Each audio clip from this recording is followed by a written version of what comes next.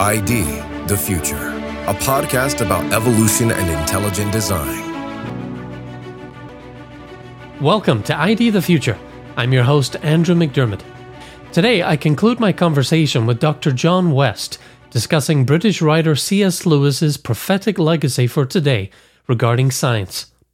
Dr. West is Vice President and a Senior Fellow at the Discovery Institute, where he serves as Managing Director of the Institute's Center for Science and Culture. His current research examines the impact of science and scientism on public policy and culture.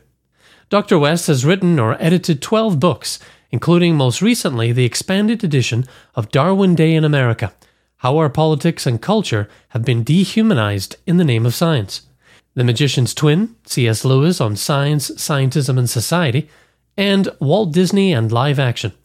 Dr. West has also directed and written several documentaries, including 2 on C.S. Lewis: The Magician's Twin, C.S. Lewis and the Case Against Scientism, and The Magician's Twin, C.S. Lewis and Intelligent Design. In Part 1, Dr. West unpacks some of Lewis's views on science, and he explains what scientism is. The idea that modern science, particularly modern physical science, is the only way that we know truth, that it's our only source of truth about the natural world, about ourselves, about life. We talked about an essay Lewis wrote called Willing Slaves of the Welfare State, including Lewis's views about science progressing without ethics and governments becoming technocracies, beholden to the scientists, while citizens lose freedom and privacy. Dr. West discussed the COVID pandemic and how that public health crisis revealed much of what Lewis warns against. On this episode, Dr. West explains how scientism harms scientific progress. He also reveals how Lewis refutes the idea of scientific materialism, how scientism leads to moral relativism, and how we can bring science back into alignment with older, deeper human truths. Let's jump right back in. How does scientism and scientocracy harm genuine scientific progress? Yeah, well, I think it's what I've already alluded to, which is if you have the idea that the country should be, or your nation or society should be guided and dictated by science, and that there's a group of people that are dubbed sort of the spokespeople for science, that breeds, for one thing, it ties science to the quest for power. And so actually, this is something Lewis did point out in this and other essays, which is if you fuse not only expertise and knowledge, if you fuse that with the power to basically dictate to everyone else, that's an unholy combination. And it's not just about science. It's about, I would say I'm a Christian, so I think we're fallen. I think we're sinful. So I think it's not just about the abuse of science. It's about the abuse of any sort of expert knowledge.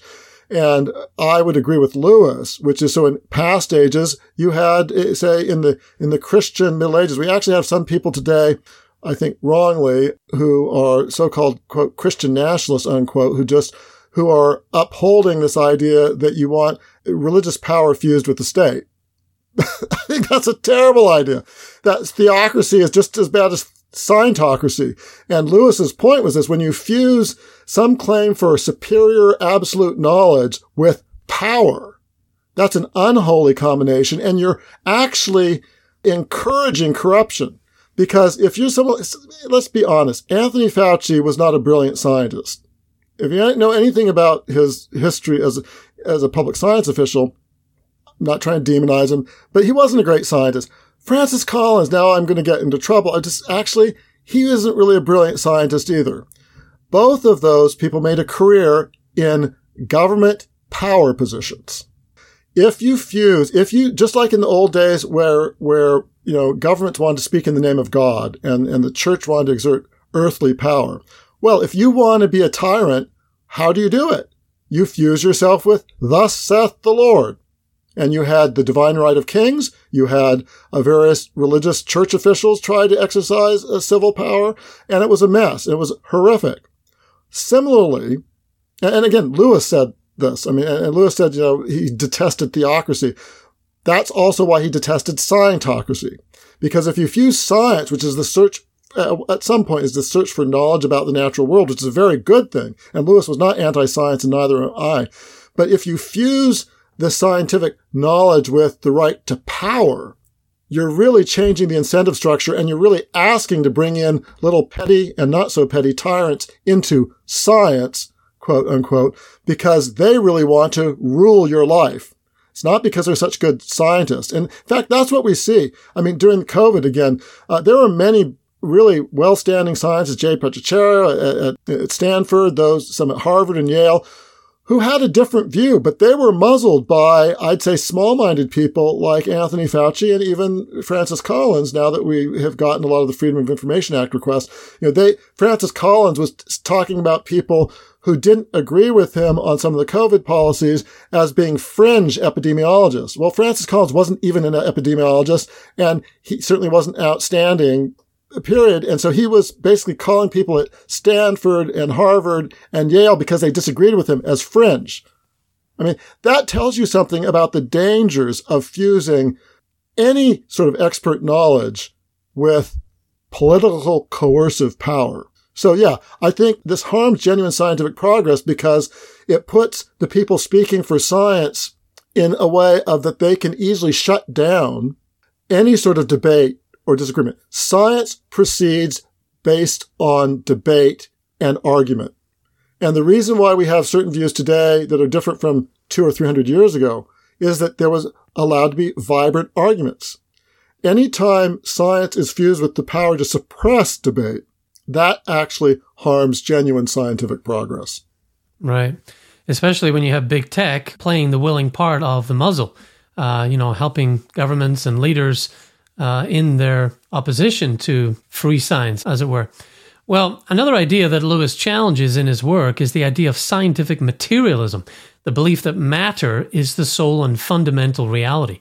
What's wrong with this idea, and how does Lewis refute it? Yeah, so materialism goes back a long ways, at least to the ancient Greeks, that were just blind matter in motion. And because it was just so outlandish to most people, it was never the majority view. But then we get to sort of the 18th, 19th centuries, and we have people taking some new discoveries in the physical sciences and chemistry, in physics too, and trying to claim, we now have this overwhelming empirical knowledge that shows that we are just blind matter in motion. And then you have Darwin, who sort of takes some of these ideas into biology and saying, yeah, blind matter in motion ultimately can explain even life itself, including human beings. So that's sort of the belief. There are many things wrong with it. I think, for sake of time and other things, Lewis's biggest critique of that view is that if you hold that view, it's pretty much hard to have any justified belief about anything. I mean, so science itself is a rational process that assumes, the laws of logic. It assumes a lot of things. It assumes that rationality is real and that we can have access to the real world. But if our minds are ultimately the product of this blind and purposeless material process, there's no real reason to have confidence in our own minds. And this was his sort of critique of sort of Darwinian accounts, among others, of how we got the mind. If the mind developed through this blind mechanical process, basically only because it helped physical survival, on what basis should we have confidence that our minds are telling us anything true, either about Darwinian theory or anything else? And today, this idea, which Lewis sort of got from a book, at least in part, called a series of lectures by Arthur Balfour, who's best known for the Balfour Declaration, the British Prime Minister. But Arthur Balfour was sort of a gentleman philosopher, and he gave the Gifford Lectures that became a book called Theism and Humanism, which Lewis listed as one of the top 10 books that influenced him the most. And in that book, Balfour basically makes the idea that, if you're trying to explain mind or morality for that matter, or these other things as just being produced by things that are less than rational, less than mind, or less than moral, it's like you're getting something from nothing. I mean, how do you get mind from a mindless process? He thought that was contradictory. And Lewis, in his book Miracles and in other essays, made that same argument.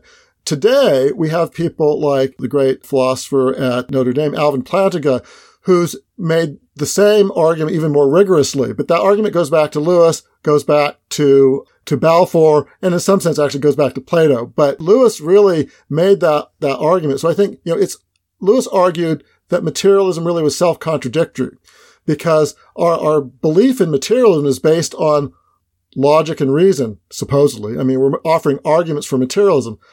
But why should we think that our beliefs in materialism, our arguments for materialism are true if our very minds, if they were produced according to the way materialists think, weren't produced necessarily to produce truth? I mean, we've shaken our confidence in the mind so much that we have no reason to even believe in materialism.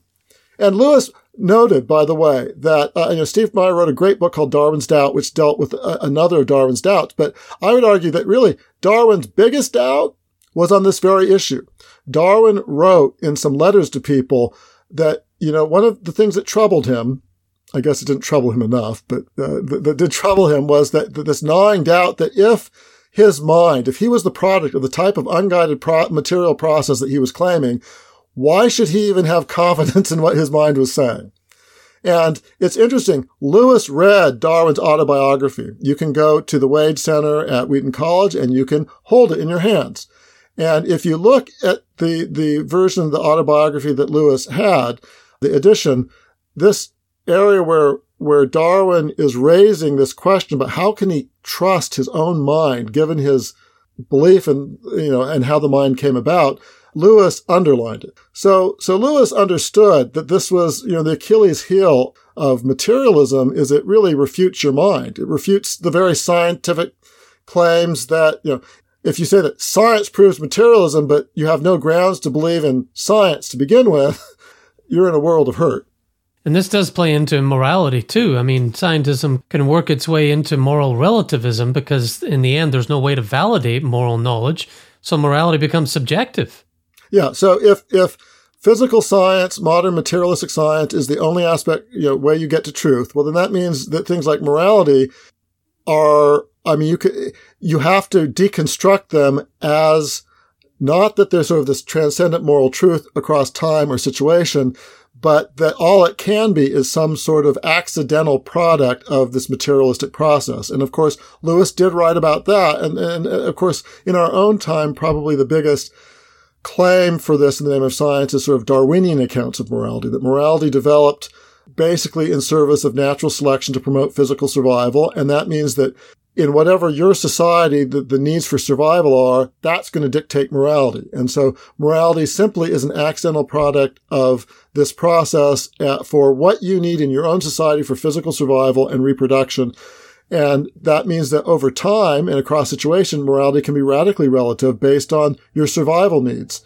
I mean, Darwin wrote about this in his book, The Descent of Man, and he tried to put lipstick on the pig. He tried to make it sound, this shows a natural basis in biology for morality. But many of his followers, even, we mentioned earlier Aldous Huxley, well, his grandfather, Thomas Henry Huxley, when it came to claiming that this amoral materialistic process could explain morality, that was too much for him that the nature somehow proved traditional morality, which was sort of Darwin tried to make the claim.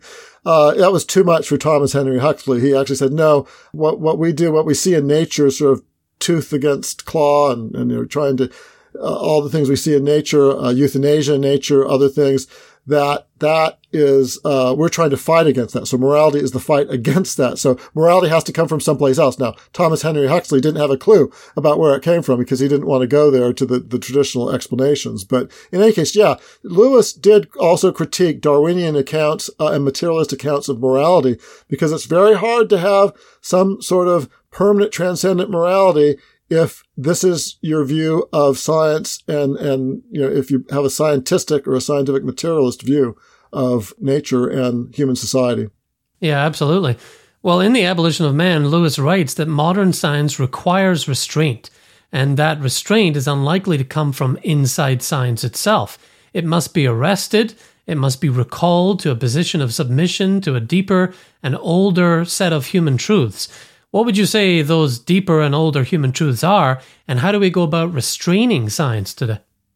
Yeah, Lewis actually, he doesn't fully tease this out, but in the end of The Abolition Man, he actually calls for a new kind of science, a regenerate science. And so I would argue that it's true that modern science doesn't have the resources to restrain itself. I think that's the problem of its conception. You have to have a conception of science that does have those restraining resources. Science has to be reconceptualized so that morality, or views of human dignity, views of the idea that humans aren't God, need to be built into the philosophy of science. So the philosophy of science, every discipline has an underlying philosophy. Well, that's true of science. It's true of chemistry. It's true of biology. And so this is one reason why, there are some people who they themselves they say they don't buy into scientism, but they want a view of science where they think that, we want to have our philosophy and metaphysics and things over on one side, and then just our science, our nuts and bolts science on the other side. Well, I'd say we've lived through that in the last century of trying to do that, and it doesn't work. If your conception of science doesn't have in and of itself limiting factors, it will eat everything else up. You can't just have, I have my philosophy, and so of course, scientific claims in the name of philosophy or getting into value questions is wrong, but we know that from philosophy, not from science. Well, if you say that people speaking from within science, from that kind of science, aren't going to accept it. I mean, you may say that science doesn't refute philosophy or morality.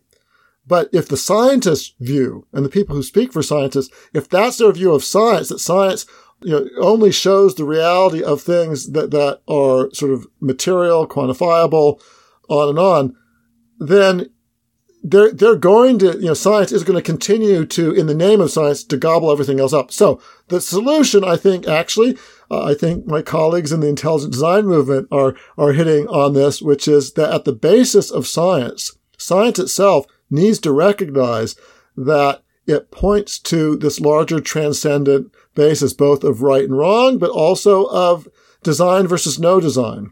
And that is an irreducible component of science itself. And if you understand that the world and the universe is designed, well, then one of the questions you have is, obviously the designer is, I would say, a whole lot more intelligent and a whole lot probably wiser than we are. And so some of your ideas to remake nature that Lewis writes about in That Hideous Strength and things that turn out horrific, things like eugenics or other things, you should be properly skeptical of that. Not just on the notion that these scientists may not know what they're saying, it may be bogus science, but on a broader level, who are we to think that we can reinvent nature? In other words, it clothes nature with a moral grandeur that you need to respect. And with some of this, things about creating transhumanism, creating a new human being and stuff, some of the people who are criticizing that, even on the secular conservative side, who want to embrace sort of a Darwinian view of nature that's sort of anti-intelligent design, but then also want to claim, well, we don't want, we don't believe in human cloning or transhumanism. But I want to say, why? Really, their only objection when it comes down to it is, well, we don't know enough yet, or it might turn out bad. Well, but where do you get the standard of good and bad from?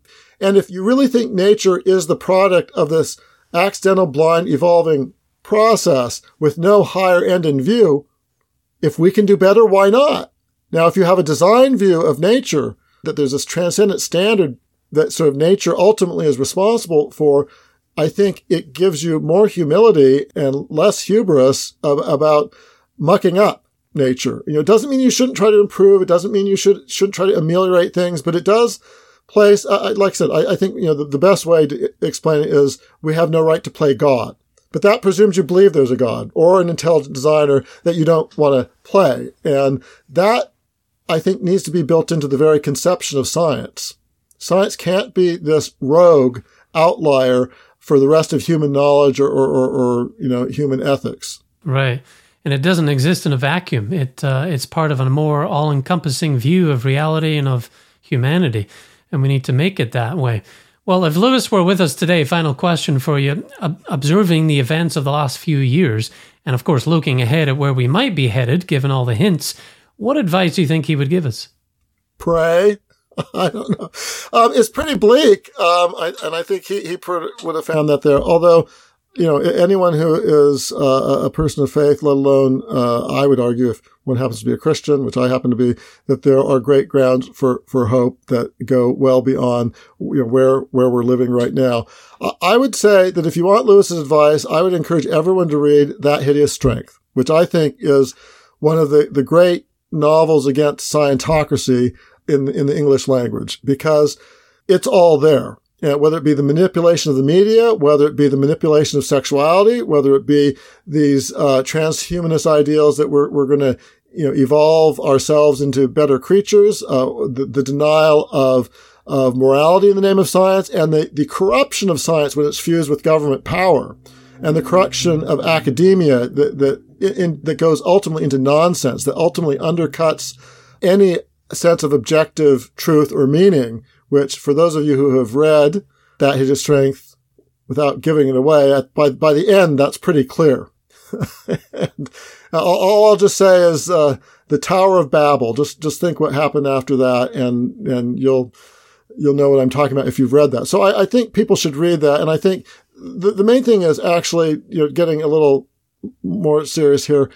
If you understand the problem, that is the first step toward a solution. And so the reason why the things happened that Lewis lived through in the 1930s and 40s and 50s and early 60s, the reason why some of those horrific things happened was because people had a very naive view of science. At the beginning, in many ways, at the beginning of the 21st century, we're like at the beginning of the 20th century.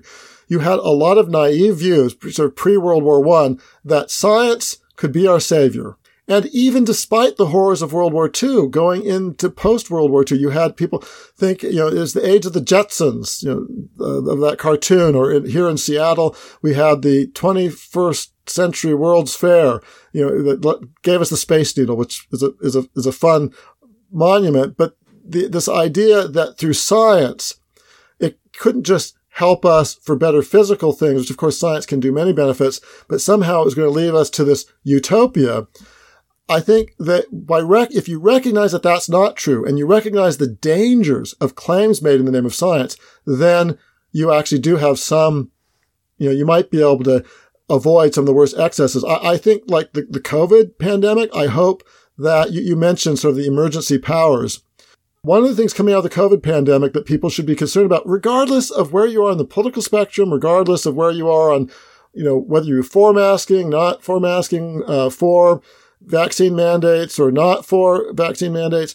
One thing that I think you should come out is that many of the lockdowns and policies that were done on people were done largely at the behest of unelected government officials, or in some cases, the executive branch that was elected, but that was simply rubber stamping. Legislative assemblies had nothing to say. And this idea, and in some cases, the emergency powers lasted for years. I think there were some places that even early this year, finally let go of their emergency declarations. Well, in some states, they have actually tightened that up. And I think that is something that as a society we need to look at. We really need to tighten up who can issue and the limits on emergency powers. And I would say require after the first 30 or 60 or 90 days, them to actually be approved by a legislative assembly where you can force an actual debate with your elected representatives. So I do think there are some things that once you're forewarned, you're forearmed, and that you can be raising questions. But people first need to know the questions to ask. And I think Lewis is a good place to start. Some great advice there. Well, Dr. West, thanks for taking the time to commemorate Lewis's legacy with us today. I hope you'll be back soon to continue the discussion. I hope so too. Thanks. For a book-length treatment on these topics, be sure to get a copy of the Dr. West edited volume, The Magician's Twin, C.S. Lewis on Science, Scientism, and Society. And if you want to watch it in video form, like I said, he has some great documentaries up on YouTube and elsewhere as well. Well, that's all the time we have. For ID the Future, I'm Andrew McDermott. Thanks for listening. Visit us at idthefuture.com and intelligentdesign.org. This program is copyright Discovery Institute and recorded by its Center for Science and Culture.